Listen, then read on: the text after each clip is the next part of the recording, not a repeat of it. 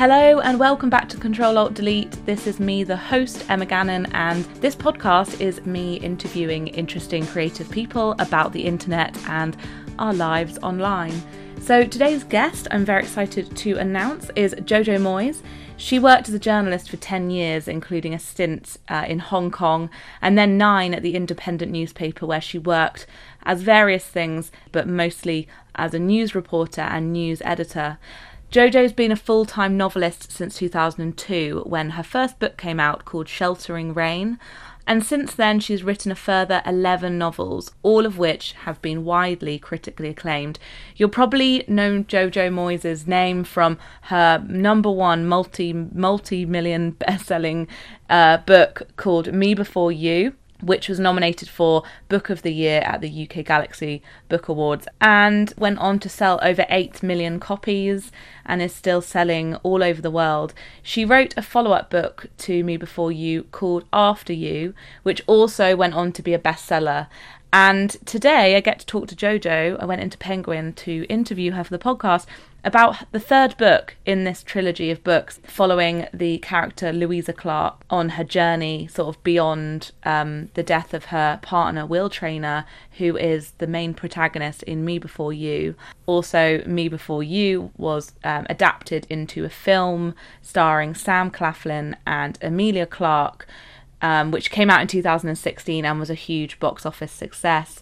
And Jojo wrote the screenplay for that. So it was really amazing to talk to her about her incredible career. She didn't shy away from talking about kind of the earlier, less successful days of her career, how it's quite hard getting a book published, how to deal with rejection along the way, and deal when your first book doesn't necessarily go on to be that successful. And we talk about how we all have different chapters in our lives, how we change jobs and grow as people. We talk about the power of listening to feedback from your readers, however scary that might be sometimes, and the excitement of being on a film set when you happen to have written the main characters who are standing before you with hundreds of people making it all happen. Yeah, I really loved this episode and really enjoyed talking to her. And I really enjoyed the book. Still Me is out now, and I hope you enjoy this episode. Thanks so much for listening. Here it is.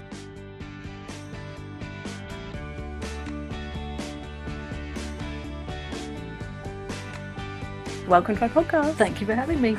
I just wanted to start off by saying that, along with millions of others, I read Me Before You on holiday, and I had to take myself off because I was getting to the end and I felt like if anyone interrupts me, I will literally kill them. I just needed to be on my own. And then we went out for dinner and I was in a bit of a daze and I couldn't really, I felt like I was still in the book. Oh. I'm sure loads of people have said that to you. Well, they have, but it's always a massive compliment because for me, the kind of books I like reading are books that make me feel something. Although you've just reminded me, I remember my Swedish publisher sent me a tabloid which showed the newly married princess of Sweden taking Me Before You on honeymoon, and my first thought was, oh no. Oh yeah. That's not a good book for a honeymoon. I'm sorry for all the holidays I've ruined, for the train journeys I've embarrassed people on.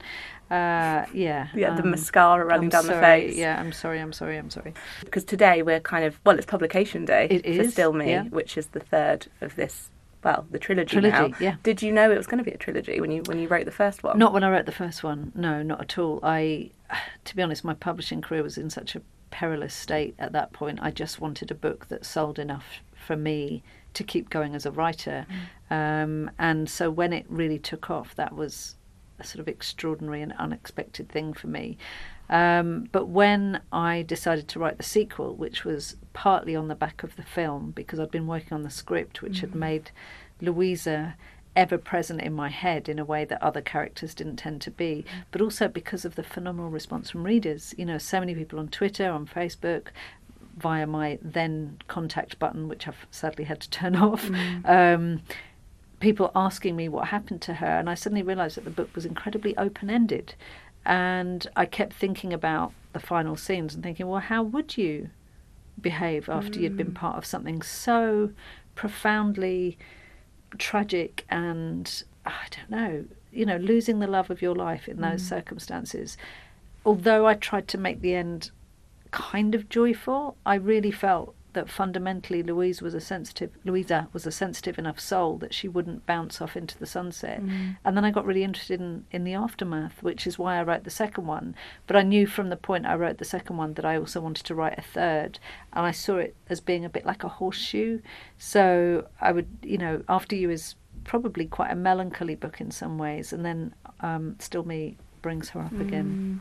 I really love it because obviously she's so young as well in the first book, so she's got so much ahead. Absolutely. But also it kind of reminded me when I was reading this book that you kind of can have different parts of yourself and different chapters of who you are. And I think you have moments in your life where you have your little epiphanies or your revelatory moments, and I felt that for her there's a conversation she has with Margot which really makes her assess who she is and what she wants. And I don't want to say too much, but there's a letter she writes near the end where she talks about who she is and what she wants that made me quite emotional because I felt that it was Louisa growing up. Also, the letter is obviously kind of like a massive part of the first book. Exactly. And I love an epistolary novel. I love a letter. Yeah, because, I think it's something that was a bit of a lost art, but I keep them. I keep letters that, I've got all the letters my best friend ever sent me from the age of 16, and it's lovely looking back and seeing how you shift and how much you stay the same as well. Yeah, because you've kind of had quite a few different chapters of your career as well. Yes.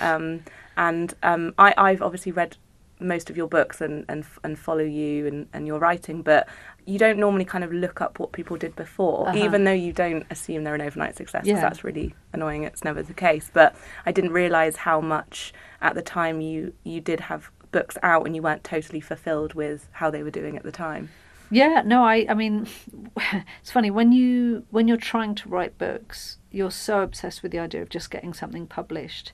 And I still remember how it felt to have my first book, finally published and out in the world. And then literally on the day that it goes out there, you realise, oh, that's not the end of it. That's the beginning of it, because now you have to make the thing sell.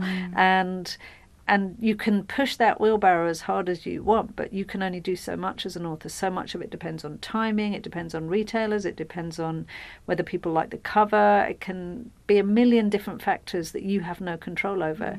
And it was immensely frustrating because I have one friend, an author, who describes being an author as being paid to be disappointed once a year. And for about 10 years, that's how my writing career felt, that I would put everything into something and send out my baby, with my heart in my mouth, and then have it kicked back to me. But do you think it felt even better knowing kind of that it's not the norm to have that huge success? Because if your first book had done that, maybe it would have been harder. Oh, sure. No, I know authors who've had massive success with their first book who then go into complete decline if their second one doesn't manage the same level. I think the absolute joy of success later in life is that there is not a day that goes by where I don't sort of wake up and think, oh my goodness, what happened? I really appreciate it, and I don't mean that in a kind of cloying Hollywood sense. Having been unsuccessful for a very long time, I just really like it. Yes, of course. You just think, you don't see rejection really very often. So when you read about it and when people like you are really honest about the early stages as well, it sort of just gives you a bit more of a, oh, maybe I can try that. Yeah, and the thing I try to teach my children is that you will fail. Because life is about trying things and failing.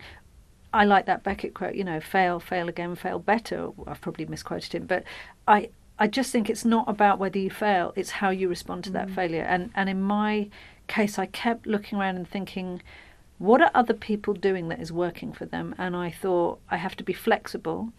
So for example, one of the things I did was listen to Amazon readers. I would read my Amazon reviews, which lots of people will lie and tell you that that's a thing they never do. Don't believe them. All authors read their Amazon reviews. But there was a common thread running through my early books, which was that the Amazon reviews would say things like, this is a good book, but you have to stay with it because it's really slow to start. And, if one person says that, that's an opinion. If 2/3 of your readers are saying it, you're too slow. So I made a conscious effort to speed up the early part of my books. Me Before You is like, you're straight in there on the first page. Exactly, but that's no accident. That's because I was trying to listen to people's gentle criticisms. I mean, it's a fine line. You have your own inner critic, which you have to be very careful how hard you decide to listen to her. But that was actually really useful to me in terms of feedback. And your 10 years, was it, of being a journalist before? Obviously, it's the same kind of thing where you're unpicking stories and writing. Do you feel like it set you up in some way? Oh, hugely. I mean, the biggest thing journalism has done for me is it gave me the ability to see stories everywhere. I mean, part of my journalistic training was to be given a page of the A to Z. You know, I don't know if people even have A to Zs anymore. It was a book of maps and told, go and find 2 stories from that page. Oh my God. And so what you end up doing is walking around streets and looking up and wondering, why are the curtains always shut in that house? Or why is that missing cat poster been ripped off? Or what, you know, you start to look behind things that you might not otherwise notice. And that was a really useful thing for me as a novelist, because now I honestly believe everything is interesting. I think that there is a story, you know, there's a novel, at least a novel in everybody's home life. Everybody has something fascinating going on. But yeah, I hear the news with a half an ear to what would make a good story. I love those stories about sort of authors who like overhear a conversation. And then just from that tiny little... Oh, I've done books from in that. a cafe. I've done loads of it. Yeah. I mean, The Last Letter from Your Lover, which was a book I wrote about 8-9 years ago, maybe more, was inspired because I was eavesdropping on some women trying to decipher a text message. And it really struck me how we as women can somehow build an absolute romantic mountain out of a molehill, and how much, you know, they were reading into literally a 2-word text. And it just got me thinking about communication and how technology has actually obscured communication between the sexes rather than made it clearer. And I got a novel out of it. That's amazing, because I was going to ask actually about how, you know, obviously you have a huge amount of readers who love to engage with you, so social media is lovely for that. But as you say, to get ideas, you can't really be sat online the whole time. Oh no, and you have to be. And the other thing I always do if I write a book is I go as far as possible to the place or the thing that I'm researching, because journalism has taught me that unless you've got your feet on the ground and you can smell the smells and hear the way that people speak and look at the billboards and all the things that make up the texture of the thing that you're covering, you've only got half the story. And so, for example, when I wrote Ship of Brides, I went aboard an aircraft carrier because I was writing about life aboard an aircraft carrier in 1946. And even in that day that I spent aboard, just so much colour comes in, like the fact that all the doorways are slightly too low, so people spend their first week with bruises on their foreheads because they forget to duck, or the fact that water is a constant bugbear because you never have enough and it's always rationed, whether it's showering or drinking or whatever. The fact that people always complain about the food. All that stuff will only come from talking to people and looking at signs on the walls and all the rest of it. And every time I've done that, the book has gone off in a different direction. Wow, and also all of that detail. I mean, when the film came out of Me Before You, all of that stuff really, really matters, like the minor details, doesn't it? Yeah, and you know, when I was writing Me Before You, you know, so much detail was important about the obstacles when you spend your life in a wheelchair. You know, just really stupid stuff that doesn't occur to you, like people parking across the ramps, the tiny curb ramps on a pavement. Might not seem anything to you if you're able-bodied. If you're in a wheelchair, that stops you getting off the pavement and crossing the road. It's such a simple thing. So yeah, I think the research is really a vital part of it, and journalism definitely gave me that. And it also gave me the ability to write to a deadline, which is very important. Oh God, yeah. And what was it like watching the film? It was... Sorry, you've probably been asked this a million times. No, it was fun. It was honestly the most exciting, challenging, joyful thing I've ever done in my professional life. I loved being on set, and I don't know how much of that was to do with the fact that we had a director and producers and 2 actors who I absolutely loved. I'm sure if you didn't love your crew as much, it would be a very different experience. But you know, to get up every morning at 4:45, drive 2 hours around the motorway, and you know, then do a 12-hour day, you have to really love it. And I literally spent kind of 3.5 months bouncing out of bed every morning. Although everybody then gets the flu at the end of a shoot because everyone's been working beyond their physical limits for so long. It was so funny. I'd been warned, literally the day you stop, you'll get the flu. And sure enough, everybody did. Yeah, everyone's so close together and exactly. breathing on each other. My God. Yeah, because I've only been on, I think, 2 shoots, and they haven't been filmed, but they've been kind of like big TV stuff.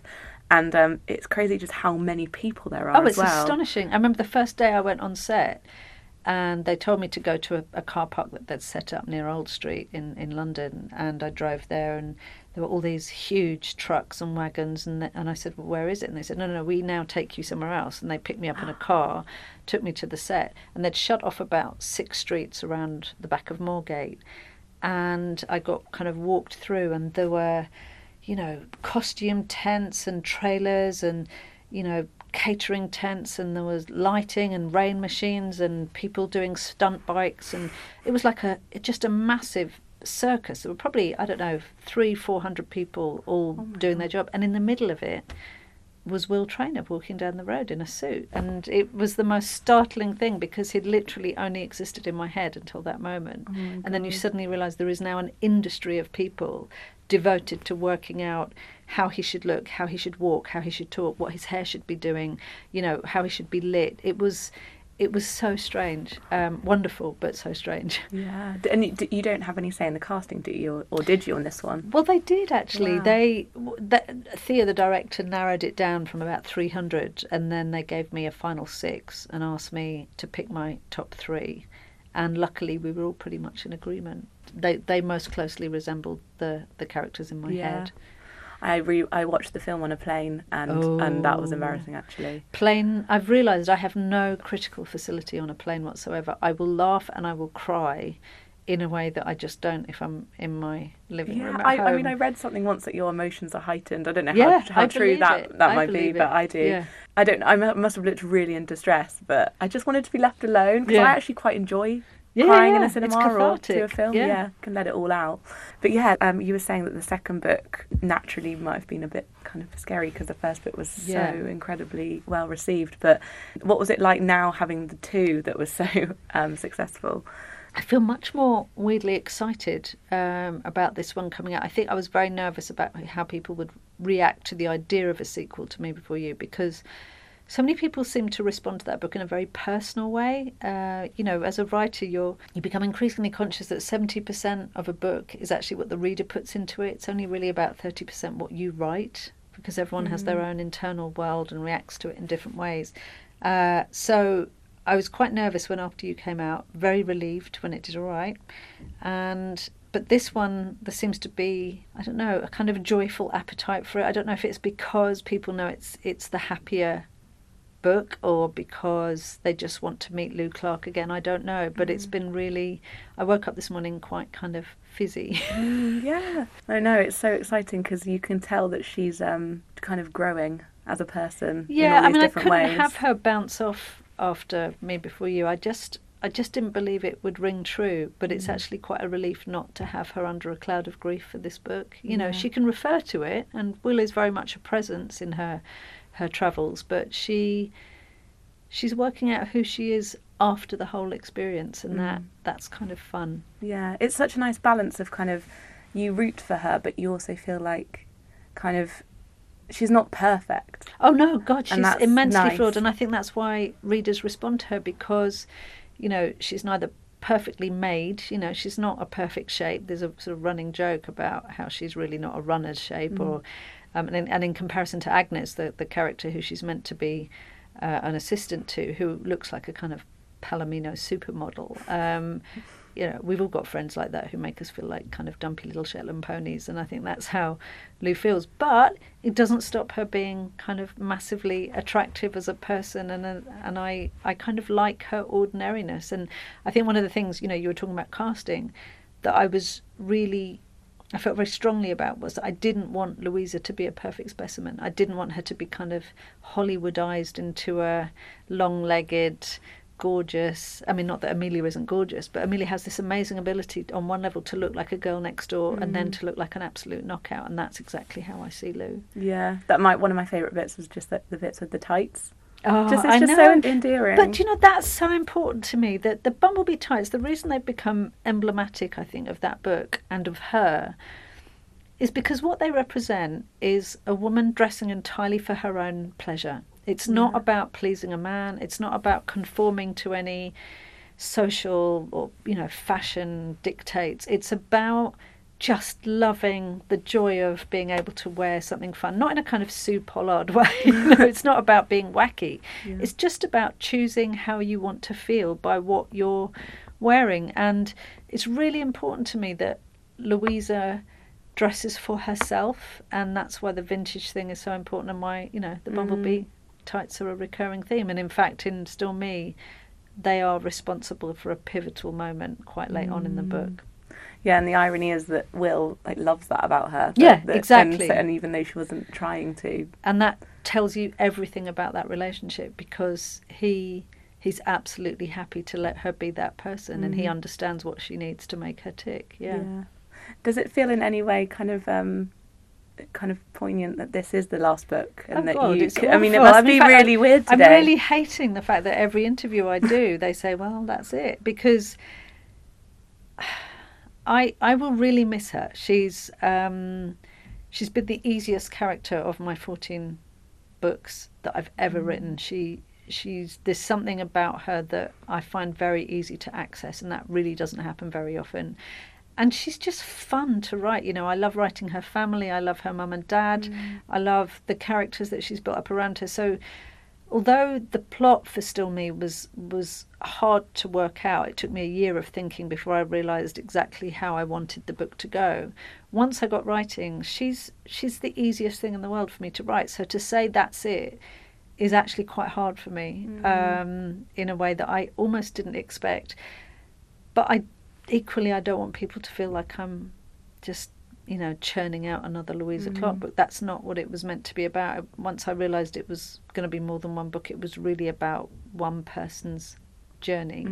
And the only way I've been able to kind of comfort myself and not get slightly weird about the whole thing, which, because it is weird because she only exists in my head and readers' heads, is to say I might revisit her with a short story sometime in the future. I might just open a little window on what's going on in her life. But we'll see. Yeah, it's kind of the whole never say never thing.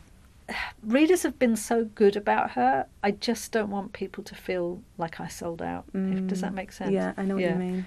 I love the relationship with her and her sister. Yes. Because it just portrays the sisters thing. Like, they were so kind of catty with each other sometimes, but loved completely each underlaid other. with love. I mean, I didn't have a sister till I was 19, and then I got two in quick succession, my half-sisters, and I was fascinated by their relationship, because they could be fighting one minute, and then if I'd try and intervene, they were kind of thick as anything, and I'd be like, well, how can you be punching each other one minute and then just completely a united front the next, and I love that about sisters. And, you know, all my friends who've got sisters, it's the same thing. It's that nobody jabs at you like your sister, you know, but equally probably no one will ever stick up for you like that either. Yes. I loved it, and I love the relationship between the two of them. Yeah, it's quite a unique one. I find, like, I will confide in my sister with something so personal and private, and then she will probably use it against me. But also, if anyone is horrible about her, that I'm like, I wouldn't have that. Yeah. I'm allowed to be horrible about her. Yes, exactly, like all families, But with the planning of the book, you said that it took a while to plan. Because I wondered if you sort of just dived in with this one, not knowing where it was going to go. But... No, this was the hardest one, because I felt this huge responsibility about what message I was sending to readers about where Lou ends up. So I literally threw all sorts of scenarios at her before I started. You know, there was even one where I thought, do I kill her and have her reunite with Will? You know, it's just... But I thought, so many different ways it could have gone. Because I tried to kind of approach things with a completely wide open mind. You know, where do I want this to end up? And the thing I really felt very strongly, especially, you know, and your listenership is very much of this ilk, I think I have a very strong feeling that, especially when you're addressing young women, I don't want them to think that I'm saying, or that Louisa's saying, if you find the right man, that's the answer to everything. If you find the man, or you find the money, or you find the designer handbag, that's really not what's going to bring you happiness. The only thing that's going to bring you happiness is working out what pleases you and what brings you fulfillment, and working out how to get onto that path. So the most important thing for me is Lou's inner journey. And that's not to say there's not a lot of complicated romantic stuff in the book, but I hope that readers will feel where she ends up is true to her and true to the kind of general message of the book. Yeah. Oh, well, I was going to ask, what are you most excited about with readers getting from this book? But that sort of sums it up, really. It's a really nice message to end on. I just think, for young women nowadays, they get so many conflicting messages, and life is hard, it is hard. And I wanted this book to be optimistic, I wanted it to be joyful, but most of all, I wanted it to sort of say, it doesn't really matter where you start out. And if you've got the wisdom kind of to learn lessons and to understand stuff about yourself, you can actually achieve anything. You can go anywhere and achieve anything, and I really believe that.